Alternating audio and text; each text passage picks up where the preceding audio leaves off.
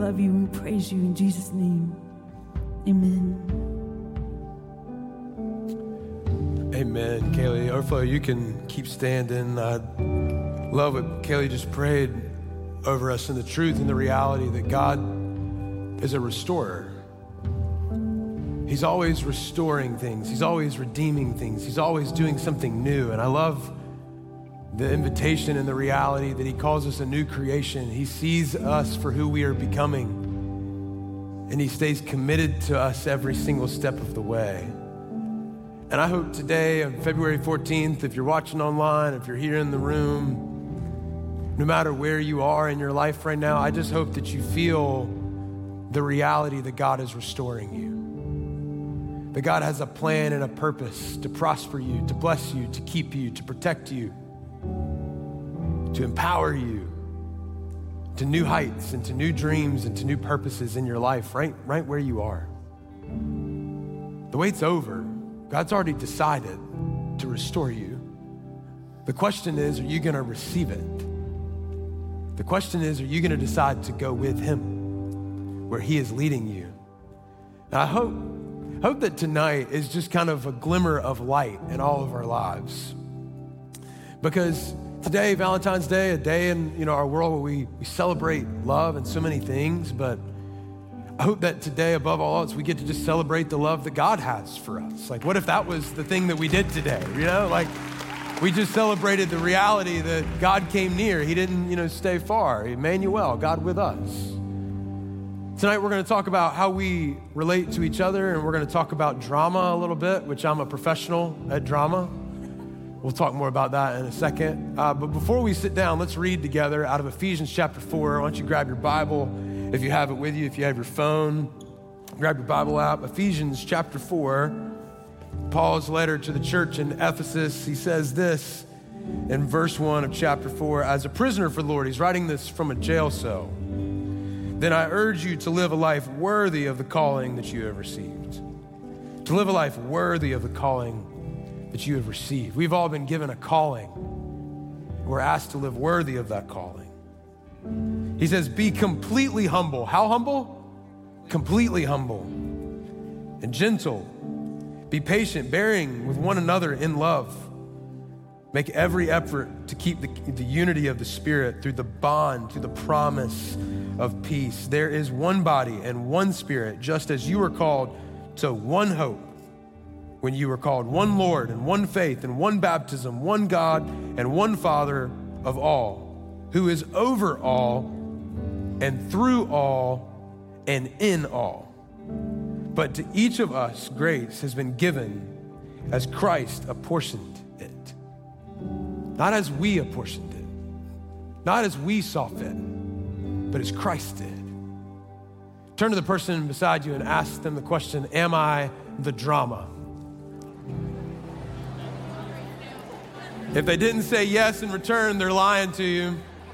You can have a seat. That's the title of the message tonight. We're jumping right in, right there. Am I the drama? The reality is that I think we're all the drama to some extent. And if I'm being really honest, I love drama.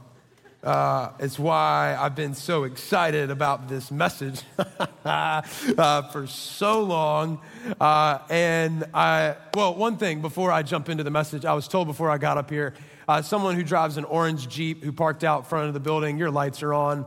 You can wait a minute before you get up if you feel awkward. We won't judge you though, but you may want to turn those lights off before too long. But if not, we'll help you jump your car after. But the idea of the title of the message tonight, Am I the Drama, came to me I think it was October. We were sitting out here one night with our interns. We were sitting in our circle. We were talking about different things. And I said, we should do a series on relational drama. And they all looked at me like I was crazy. And I said, okay, what if we just did at least one message on drama? And what if we did it on Valentine's Day, on Palentine's Day at Overflow? How fun would that be? And I don't think they thought it was going to be as fun as I did. But I literally have been like giddy excited about this message since then, because I think that you and I, if we're just being honest, we all deal with drama in our friend groups. We all deal with drama in our family. It's one of the reasons Christmas and Thanksgiving is so difficult, because where there is a family, there is drama. Where there are people, there is tension. Where there are friends, there is often disagreement. And kind of this idea of like, do I agree with you on that? Or how do I feel about the way that you're doing that? Or what did she say? Or what did he say? Or what did they mean by that? And there's all these different questions that we're constantly asking ourselves about how we relate to the people around us. And I think, and I believe that Paul, speaking in that first section of Ephesians chapter 4, the message tonight, he's directly giving us this invitation to pull together and to promote the unity of the body of Christ, held in the bond, the promise of peace, and really consider the reality that Jesus has given grace. Jesus has apportioned grace to each of us for the places that we fall short, to each of us for the things that we don't do well. But I think that if we're just being, like I said, if we're just being honest, when I have conversations with people and I ask them how their life's doing and how's college and kind of where are they at in life, 9 times out of 10, somewhere in the conversation, I've got drama with some of my friends. And I just want to press into that a little bit tonight. So I hope that you'll trust me for the next 30 or so minutes. I hope that we can learn together. I hope that you can know that I'm not saying that I am perfect at anything that I'm about to say, but I do hope that you hear it in love. And I do want to be really clear, the drama that I'm talking about is not just being loud and is not just trying to be funny or eccentric all the time. The drama I'm talking about is tension. It's frustration. It's gossip. So I love seeing how quiet the room can get. Like, that's what I'm talking about. And the Webster Dictionary would define relational drama like this: a state, situation, or series of events involving intense conflict. I love that, intense conflict. The way that I would my assessment of relational drama is that it's a result of a lack of relational maturity that stems from an immature faith. That when we have relational drama in our relationships, it's because we have not grown in a sense of maturity and understanding of the people that we are in relationship with, which actually kind of backs all the way up to the fact that we've got a little bit of an immature faith. And I think that when we're in between 18 and 25, honestly, when we're just alive as a human being, of course, we're gonna have an immature faith. But I think especially in college, we're trying to work out everything. We're trying to ask all these really, really big questions. We're trying to figure out our theology. Maybe you've come tonight and you're like, I'm just here because I didn't have any other Valentine's Day plans. And man, I'm so glad that you're here. I'm glad that this was the place that you came to tonight. But I hope that we can take really, really seriously what is the level of maturity in our relationships, indicated by how we talk about each other, how we navigate tension, how we navigate disagreement, how we push through the hard things to get to the really, really good things. And here's the reality of where we are, is if we don't take this seriously, if we don't do this well, 1, we misrepresent God's kingdom, and 2, we live in an unnecessary level of tension that is not becoming of God's kingdom. Division and depersonalization and this fundamental lack of trust are not descriptors of God's kingdom. They just simply are not. So as we continue to pull out this idea, here's one thing that I want to encourage you with, is relying on God to ordain your relational steps will lead you to give grace, hold truth with humility, and fight for unity. It will lead you to give grace, hold truth with humility, and fight for unity. We have a slide for that. They can put it on the screen so you can write it down, because I think it's really, really critically important that we know this, that we understand this, that we see this, that when we follow God, our life changes. When we let go of our way and our agenda and we pick up his way and we pick up his agenda, we are going to be called to give grace, to hold truth. Yes, of course we hold it firmly, but we hold it with humility and we fight for unity. I think about this a lot in the Christian circle, because I think that Christians are sometimes a bit of a magnet to drama, because we we have very specific opinions, we have very specific realities, and we have very specific ideology and theology, which makes us feel like oftentimes that we are always in opposition with someone. And the thing that I would encourage you with is Jesus never saw it that way. Jesus saw people for people. And yes, he had truth that he gave them, and he had grace that he gave them, and he walked with them, and he talked with them, and he invited them into a better way of reality and a better way to live. But he saw them as people. He looked them in the eyes. He called some of them daughter, called some of them son, called them by name. And I just wonder, like, is that our reality? Is that our culture? Jesus follower in the room, is that how you treat people who aren't Jesus followers or who don't have the same convictions as you? I just encourage you to consider that. And I think when you think about the Bible, there's so much drama in the Bible, and I think people often miss that. If you've ever been bored reading the Bible before, one, you're not alone. Two, a really great place to pick up on a really dramatic story is the book of 1 Samuel. And Samuel 18 to like 24, which is what we're about to read from, is the story of a guy named Saul and a guy named David's drama. Saul was king of Israel. David was about to become king of Israel. And Saul kind of begins to see that in the story that we're going to talk through tonight. But Saul gets really, really jealous of David because David becomes very, very effective because he's staying very consistent with his relationship with God, and he begins to develop in his ability and develop in his influence, and Saul doesn't like that, so he begins to devise a plan to have him killed through several different things, tries to get him to marry his daughter. It doesn't end up working out because he's just trying to move David to the front to where he would eventually be killed by someone else, so he wouldn't have to pay the price that God would ask him to pay if he was the one that killed David. So it's this whole kind of dramatic situation. And the story that we're going to kind of zoom in on for just a second is the story of how David saves Saul's life or preserves Saul's life, even though Saul is trying to kill David. So if you have your Bible, let's jump to 1 Samuel chapter 24. I'm going to summarize part of the story. Oh my goodness. I've been doing that all weekend. I'm going to summarize part of the story, and then we're going to jump into the text here in just a second. The beginning of chapter 24 gives us all these details. That Saul finishes a fight with the Philistines, and he comes back, he kind of regroups, he grabs 3,000 strong young men, and he goes in this big pursuit of trying to find David. And as he's kind of moving out to find David, David is hiding from Saul, and he's actually back in this cave. And the ironic part of this story is Saul finds this cave, doesn't know that David is hiding in the cave, but he goes into the cave to go to the bathroom. This is literally in the Bible, I promise you. Like, I'm not making anything up. Saul comes into the cave, goes to the bathroom, and David sees that Saul comes into the cave. But Saul doesn't know that David is there. And all of David's followers are like, dude, this is the time. You can get him, you can kill him while he's going to the bathroom, and then all of a sudden, he won't be able to hurt you anymore because you took him out. And then you'll be able to come out of the cave, and you'll be able to kind of reign victorious because you took over Saul while he went in to go to the bath. Like, this is a pretty, think about it. Like, this is a pretty big opportunity. And David goes up to Saul, cuts a corner off of his robe without him knowing. I wish, in the most non-weird way possible, I wish that I could have seen this story transpire. And he comes back with a piece of his robe, and he denies his desire to kill Saul or the recommendation of his followers to kill Saul. Saul doesn't still know that he's there. Saul leaves the cave.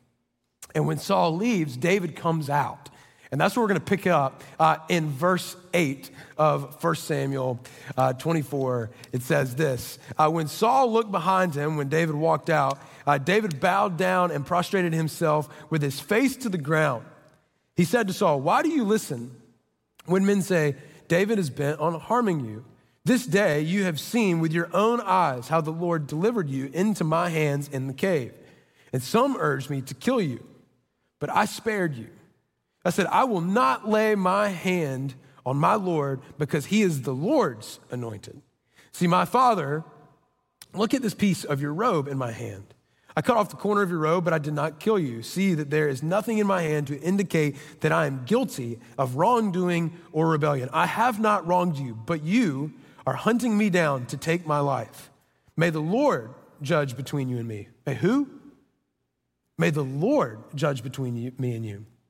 And may the Lord avenge the wrongs that you have done to me. But my hand, it will not touch you. As the old saying goes, from evil doers come evil deeds. So my hand will not touch you. Against whom has the king of Israel come out? Who are you pursuing? A dead dog, a flea? May the Lord be our judge and decide between us. May he consider my cause and uphold it. May he vindicate me by delivering me from your hand. I love this because David took the high road. David knew in his conscience what was right. He knew in his heart what was right, what God was asking of him, and he did it. Even though in that moment, it could have eventually one day costed David his life.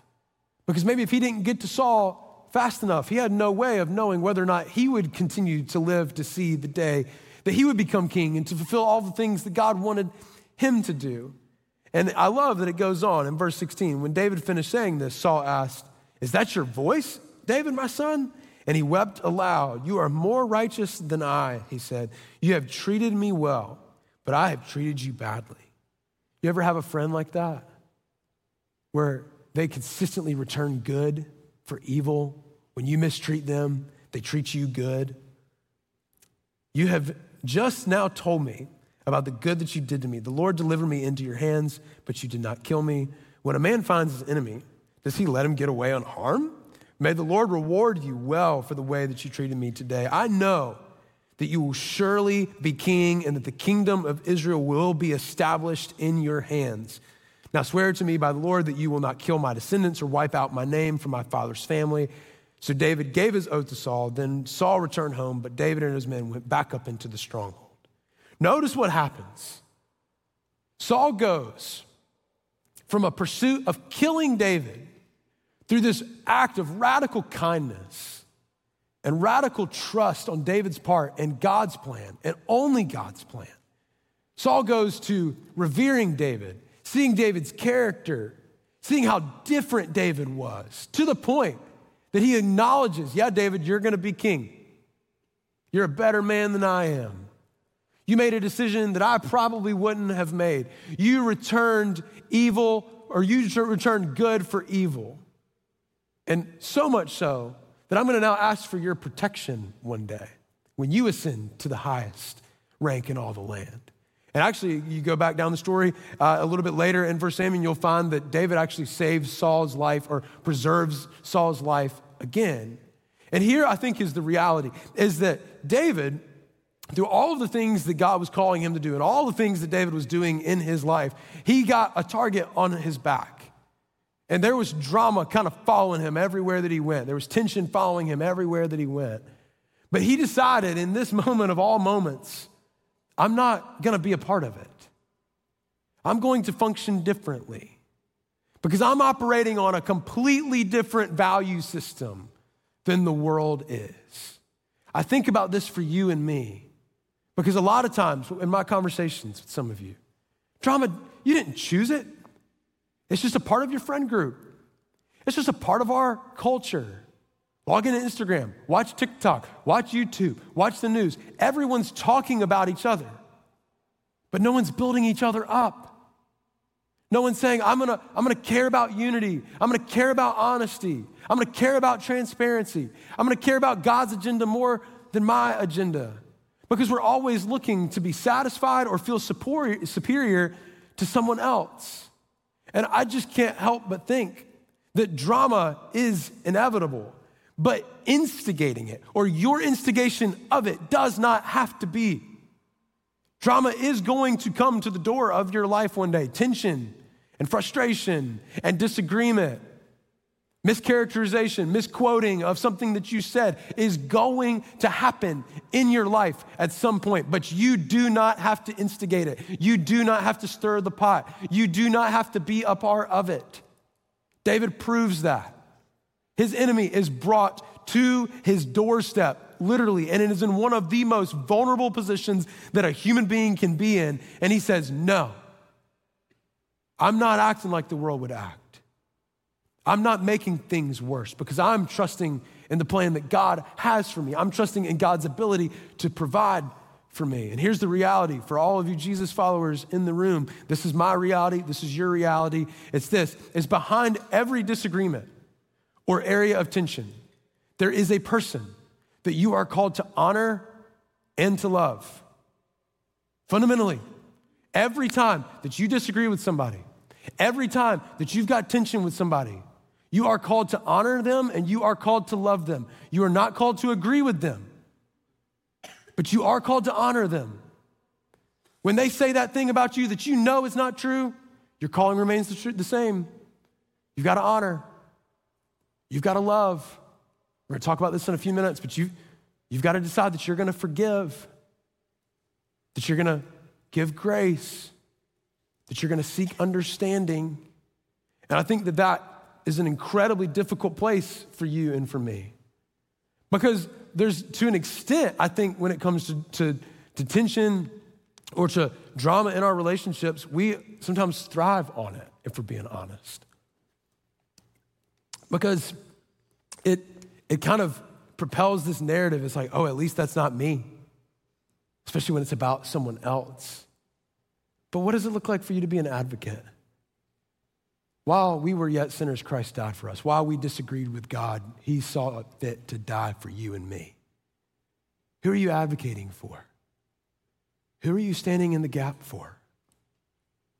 Who needs a little bit of honor in their life right now to keep going? And here's one thing I truly believe for our culture and our world is we need healthy, restorative, helpful, formative communities. We need formative community so badly. We need a new definition of friendship. We need a new definition of intimacy in the way that we relate and talk and do life with each other. And here are 3 things that I would believe about a formative community that have got to become true for you and for me, for our entire generation, for the church, and I even believe the world. A formative community is a place where everyone is fully known, grace and truth are valued, and all parts, not some, all parts of life are navigated together, including disagreements. And I would say when it comes to disagreements, we need proactivity, and we need empathy, and we need honesty. Because when we disagree with each other, we put it on the back burner, we kind of withhold some empathy a lot of times, and we certainly often refuse honesty because we don't want to rock the boat. We don't want to get on somebody's nerves. We don't want to say the wrong thing. We don't want to offend them. But the reality of Jesus is he was full of grace and truth. He was constantly giving grace to people, but he was constantly reminding them and pointing them to the truth and the reality of who God is and the implications of that. And for you and me to have a formative community, we've got to be fully known, which is going to require your honesty and your vulnerability. We've got to be really, really diligent about valuing grace and truth. But we've got to be people who navigate disagreements and tension together, not in silos, not apart. We can't go to our own room to figure it out. We've got to work on it together. But here's the thing. I think it all comes back to satisfaction or superiority. Satisfaction. We often depend on the intention of others. Like when we think about how good of a job that we're doing in life, we think about what people say about us. We think about what people think about us. We are so hungry for the attention and the affirmation and the adoration of other people, which feeds this narrative of tension and disagreement and drama in our life, because when someone doesn't agree with us or affirm us, that changes something inside of us because our identity was linked to what they think. But the truth is that Jesus in John chapter 4, in a conversation with the woman at the well, he's talking about come to me to find eternal life, to come to me to drink the water that will never make you thirsty again. What he was saying is that I am the only place, Jesus speaking, that your identity will be secure and will be on the firm foundation, that will be built on a solid ground. If you're building your narrative of what you believe to be true about yourself based upon what other people think about you, you will always be a magnet to tension, disagreement, and drama because you're trying to project into somebody else the way that you want them to see you. We avoid difficulty for the sake of unity. We don't want to engage in hard conversations because we feel like it makes it kind of feel ununified. And the reality is, in Paul's letter to Timothy, he makes it super clear that we've got to be gentle, but we also have to be clear about what truth is. He would call it gentle correction. He's like, no, you got to pay attention. You got to be gentle, but you have to be focused. You can't just leave truth. You've got to be diligent. But you and I, like we would just rather not say anything. We'd rather not actually talk to the person. Another thing, we lack patience and understanding. We all want to be understood, but we lack the ability to understand. You ever notice this? We want everybody else to see the world the way that we see it, but we don't want to take the time to see the world the way that they see it. And the reality is Galatians chapter 5 is really clear. Paul makes it super clear. Patience and long suffering, those are fruit of the Spirit. When the Spirit is alive in your life and working in your heart, then patience is going to be a byproduct of the Spirit's residency in your life. We focus more on what we get than what we give. I think about this when we have a friend, we are often thinking about, what can they do for me? What will knowing them do for me? Well, if I meet with that person, then that will help me do this. And I think that networking in the business world is a good thing and it has an incredible purpose. But it can also be very, very quickly twisted to where all of a sudden now you're only building relationships for the sake of what you can get out of them. I love Matthew chapter 5 in the Sermon on the Mount. Jesus says, blessed are the merciful, for they will receive mercy. Blessed are the people who give away mercy like they're made of it, because they're not carrying around all this bondage and expectation of other people. They're giving away mercy. The things that they will receive will be really, really beautiful that you can't receive when you're entitled to everyone else's thing that they can give to you. I think about this in the context of superiority. We're always thinking about how we're different than other people. We demand agreement for unity. We can't have unity until we agree on everything. 1 Corinthians chapter 2, Paul makes it super clear. For I have resolved to just know Christ and Christ crucified. Jesus is the anchor of our faith. Jesus is the center point. Jesus is the sun that our entire faith system revolves around. And he's writing into the church in Corinth, all y'all got going on, y'all just need to put your eyes on Jesus and allow him to inform every other thing about you. But in our culture, it's like if we don't agree, we can't be in the same room together. We definitely can't do life together. But the early church was messy. And it's clear in Acts chapter 8 that they devoted themselves to the apostles' teaching and to the example of Jesus. They had a center point for unity. Yes, they saw things differently. It was a very diverse group of people in the way that they thought and they saw faith and the way that they saw the world. But Paul's instruction is so clear. You don't have to wait for agreement on everything to have unity because you have Jesus. We prefer to talk about people instead of talking to them. Romans chapter 1, Paul calls out gossip and a long list of things as being vehemently opposed to the way of Jesus. Because isn't there something that feels good when you talk about somebody? You're like, at least I'm not that way. At least I don't have that struggle. At least that's not me. Gossip will erode your character quicker than nearly anything else. We as a culture have got to pay attention to how much we are talking about people instead of talking to them. Another thing we do is we define what is true in echo chambers. If we have a thought or we have a belief or we have an ideology, we go to people who agree with us to find affirmation for that belief. And then we withhold ourselves from people that we know will have a different opinion because we enjoy our belief. We enjoy the thing that we think.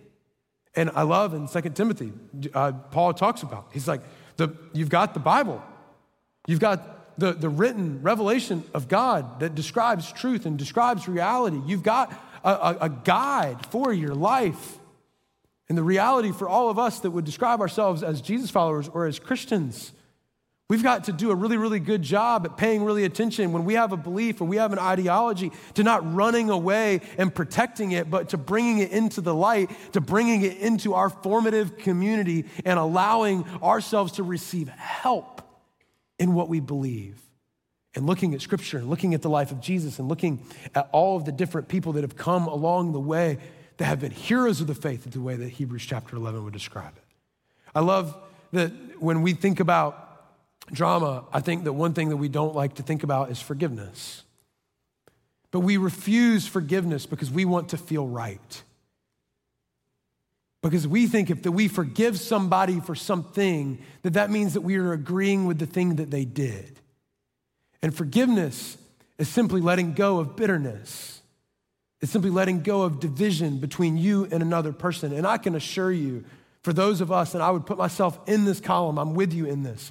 For those of us that are holding bitterness against someone else, it is costing you way more than it's costing them. It is eroding your hope. It is challenging your joy. It is causing separation between you and God. Matthew chapter 5, Sermon on the Mount. Once again, Jesus is super clear that forgiveness is not optional. It is a command. If you are a Jesus follower, you are called to forgive. And the Message translation of the Bible would actually translate that verse as if you refuse forgiveness, then you actually kind of pull yourself outside of God's way or God's intention or God's plan, because God gives grace. God forgives. So should we. All of these things, like little fires underneath the drama that you and I experience every day in our friend groups, in our classes, in our families, and we can't afford for that to be our reality because it will challenge our calling. It will challenge our purpose more than anything. As long as you use relational drama to manufacture satisfaction and hold on to superiority, you will miss God's calling on your life. 100% guaranteed. If trying to find satisfaction in the drama and the tension and the disagreement, if holding your rightness and the things that you do well against other people, if those are the ways that you have elected to live your life, I guarantee you, you will miss God's calling on your life. Read Ephesians 4. Read the Sermon on the Mount, Matthew 5 through 7. You can't afford to do it. I feel like I have a conversation a week with somebody who's saying, I'm trying to discern what God's purpose and calling is on my life. And a lot of times my first question back to them is, what are you struggling with most right now? Because a lot of times we see the rest of our life through the lens of our current struggle or our current circumstance or our current perspective. We talk about this all the time.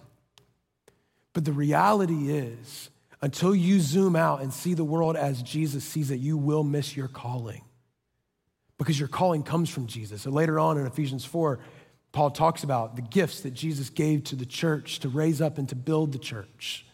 It's incredibly fascinating. I would highly encourage you to go read it.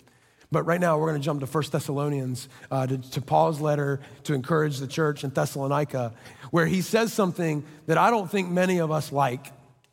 I certainly don't like it because I am super loud and I love drama, the loud and the funny kind. But 1 Thessalonians chapter 4, verse 9 is where we're going. I love the way that this begins because he's writing in this way of, I've heard so many things about you and I'm encouraged by what I hear.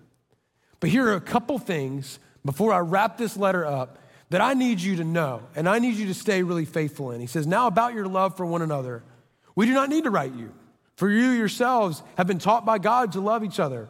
And in fact, you do love all of God's family throughout Macedonia. Yet, I love the word yet anytime in the Bible, because it's like, okay, we've gotten our encouragement, here comes our instruction. Yet, we urge you, brothers and sisters, to do some more and more, and to make it your ambition to lead a quiet life. You should mind your own business and work with your hands. In other words, mind your own business and be really, really focused. just as we told you, so that your daily life may win the respect of outsiders, and so that you will not be dependent on anybody. Think about this in our context. How often do we spend more time thinking about what other people are doing than what we're doing with our own hands, than what we're doing with our own life? And how much does that feed the rate of dissension and tension, depersonalization and division in our world today? I think that Paul is being very clear because he knows what has the potential to make it exceptionally hard for true and healthy and restorative and formative communities to exist. Because when our eyes are on everybody else's paper, when we're stirring up things for our own satisfaction, making us feel better about ourselves, we're missing the point. We're missing the opportunity to be grace carriers, hope proclaimers, love givers of Jesus, that hold truth humbly, that value the things that Jesus valued and are taught to us all throughout the story of the Bible. 4 things for what it looks like to live a quiet life that I think Paul, Timothy are talking about. First is focus on giving more than getting. In your relationship, do not ask what they can do for you. Ask what you can do for them. Sounds like a John F. Kennedy quote. But I'm serious.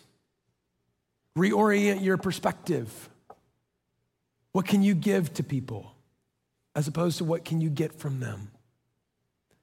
This is entirely countercultural. Our world does not function like this. But the truth and the reality is it's better to give than it is to receive. We know this. Jesus lived on the earth for 33 years, single, by the way, and lived a completely full life. He gave it all away. He was in ministry for 3. I've worked here at the church for 10 years. I've been in ministry 7 more years than Jesus was on earth. And Jesus did far, far, far, far, far, far more than I could ever imagine doing with an entire lifetime of ministry. Why? He was fully man and he was fully God, and he knew how to give himself away. While he was fully God, he didn't consider being equal with God something to gloat or something to run around with. He chose the posture of a servant. The second thing is keep your eyes on your own paper. Comparison is a punk, and it will steal every bit of life that you have in your life. And some of you, this means that you just need to take a break from social media, because every time that you log into Instagram, you are thinking far more about what you don't have than what you do have. And we are so good at making our thing the biggest thing, making our problem the most challenging problem, which is why we desperately need a worldwide kingdom perspective. I am excited about this. I got an email from our friends at Love Justice a couple of days ago. And just from the night that they were here, Overflow has pledged $6,000 from you to benefit the work of Love Justice around the world. I think it's something to celebrate. Yes, 100%. We can celebrate that. But that requires us to not see our problem as the biggest problem. It requires us to choose generosity. It requires us to give more than we're getting. It requires us to be faithful with the money that we have. It requires us to be faithful with the life that we have been entrusted to live and to lead. The third thing is this: establish healthy and pure relational boundaries. I put the word pure in here very intentionally because I think a lot of us could hear, well, Carson said to establish boundaries. You're no longer in it because he told me to establish boundaries and you no longer fit. What's your motive? Is it self-preservation or is it generosity? But you need boundaries. All good relationships, and we're starting a dating series next week, so bring your boyfriends and girlfriends. Like, we're going to talk about dating. We're going to talk about singleness. We're going to talk about being broken up. We're going to talk about marriage. We're going to talk about, it's going to be super fun. I can't even wait. I haven't written it yet. But like, the reality is, the way that we see each other, it matters. The boundaries that we hold up in our relationships, they matter. I love this picture, this analogy that I heard one time, that life-giving relationships look far more like a river than it does a swamp. Why does a river have life around it? Because it has borders. It has clear boundaries where water flows in an intentional direction. A swamp, there are no borders. It's just this big, long kind of body of water where things sit and they're not tended to. And then all kinds of crazy animals and mud and all these different things happen in the swamp. And then that's where you go duck hunting, but that's the only good thing that you do in a swamp. Somebody said, amen. It's been a minute since I've duck hunted. But the last time I went, my friend pulled me in the water, my waders, and I was like, I'm done with this. I'm not going anymore. But the reality is you need boundaries in order to have healthy relationships. The fourth thing is this, is stop talking about people and start talking to them. Stop it.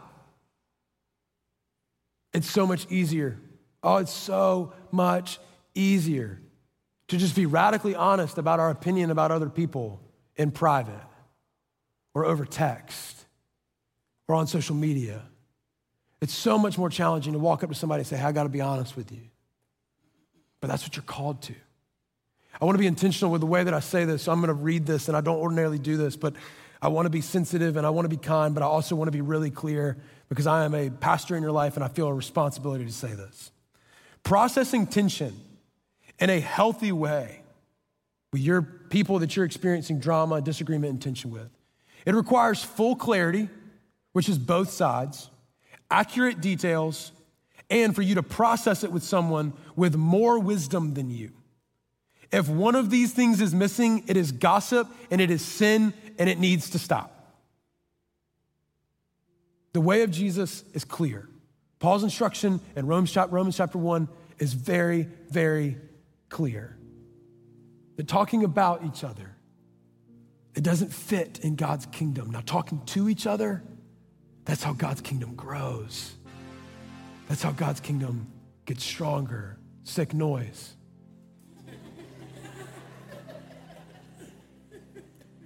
Here's the reality, it's Valentine's Day. So I've got to say this. The love that you have for your pals, it matters to Jesus.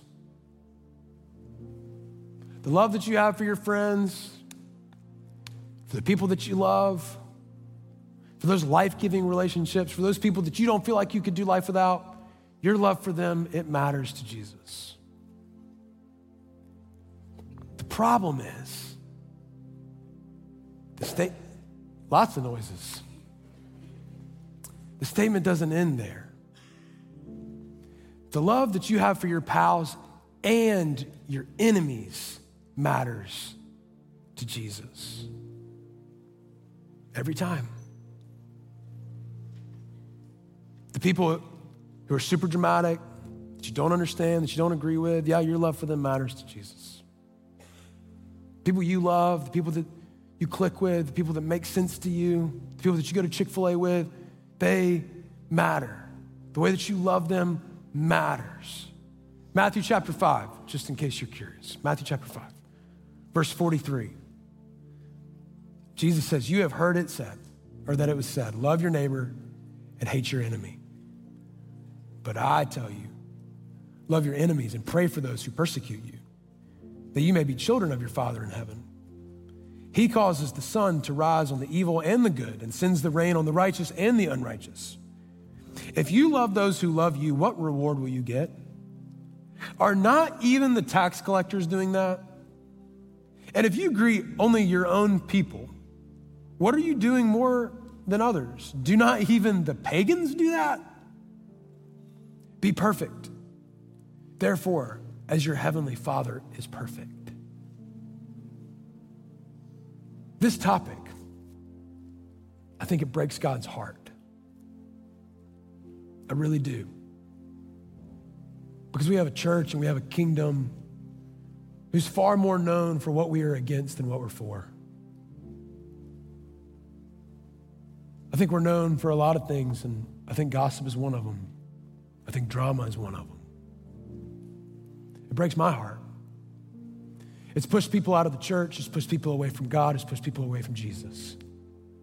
And Jesus is saying, as clear as day in the Sermon on the Mount, that the way that we love the people that we disagree with matters. The way that we love the people that we can't stand, it matters. And here's what's the potential, is refusing to take the bait that relational drama presents. It will cost you satisfaction and it will cost you superiority in your relationships sometimes. But it will lead you to give the grace, peace, and healing of Jesus. 3 things our world desperately needs. Every day, every moment, every second, on every campus, and on every social media platform. The truth and the reality of Jesus is desperately needed. If not you, then who? If not your life, then whose? This is our calling. This is our purpose. To build God's kingdom in the way of Jesus. Let's go back to what we read to start the message tonight, Ephesians 4. I urge you to live a life worthy of the calling that you have received. Be completely humble and gentle. Be patient, bearing with one another in love, and make every effort to keep the unity of the Spirit through the bond of peace. Jesus, thank you for tonight. Thank you for your calling. Thank you for your clarity. Thank you for your truth. God, we come together as a family, as a church, as a member of your worldwide kingdom today, and we bring all of this to your feet and we trust you with it.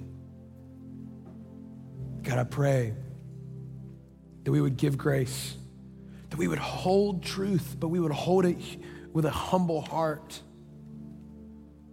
that we would give ourselves away in the way that we serve other people, that we wouldn't take the bait that drama gives, that we wouldn't look to other situations for our own satisfaction or benefit from this false sense of superiority.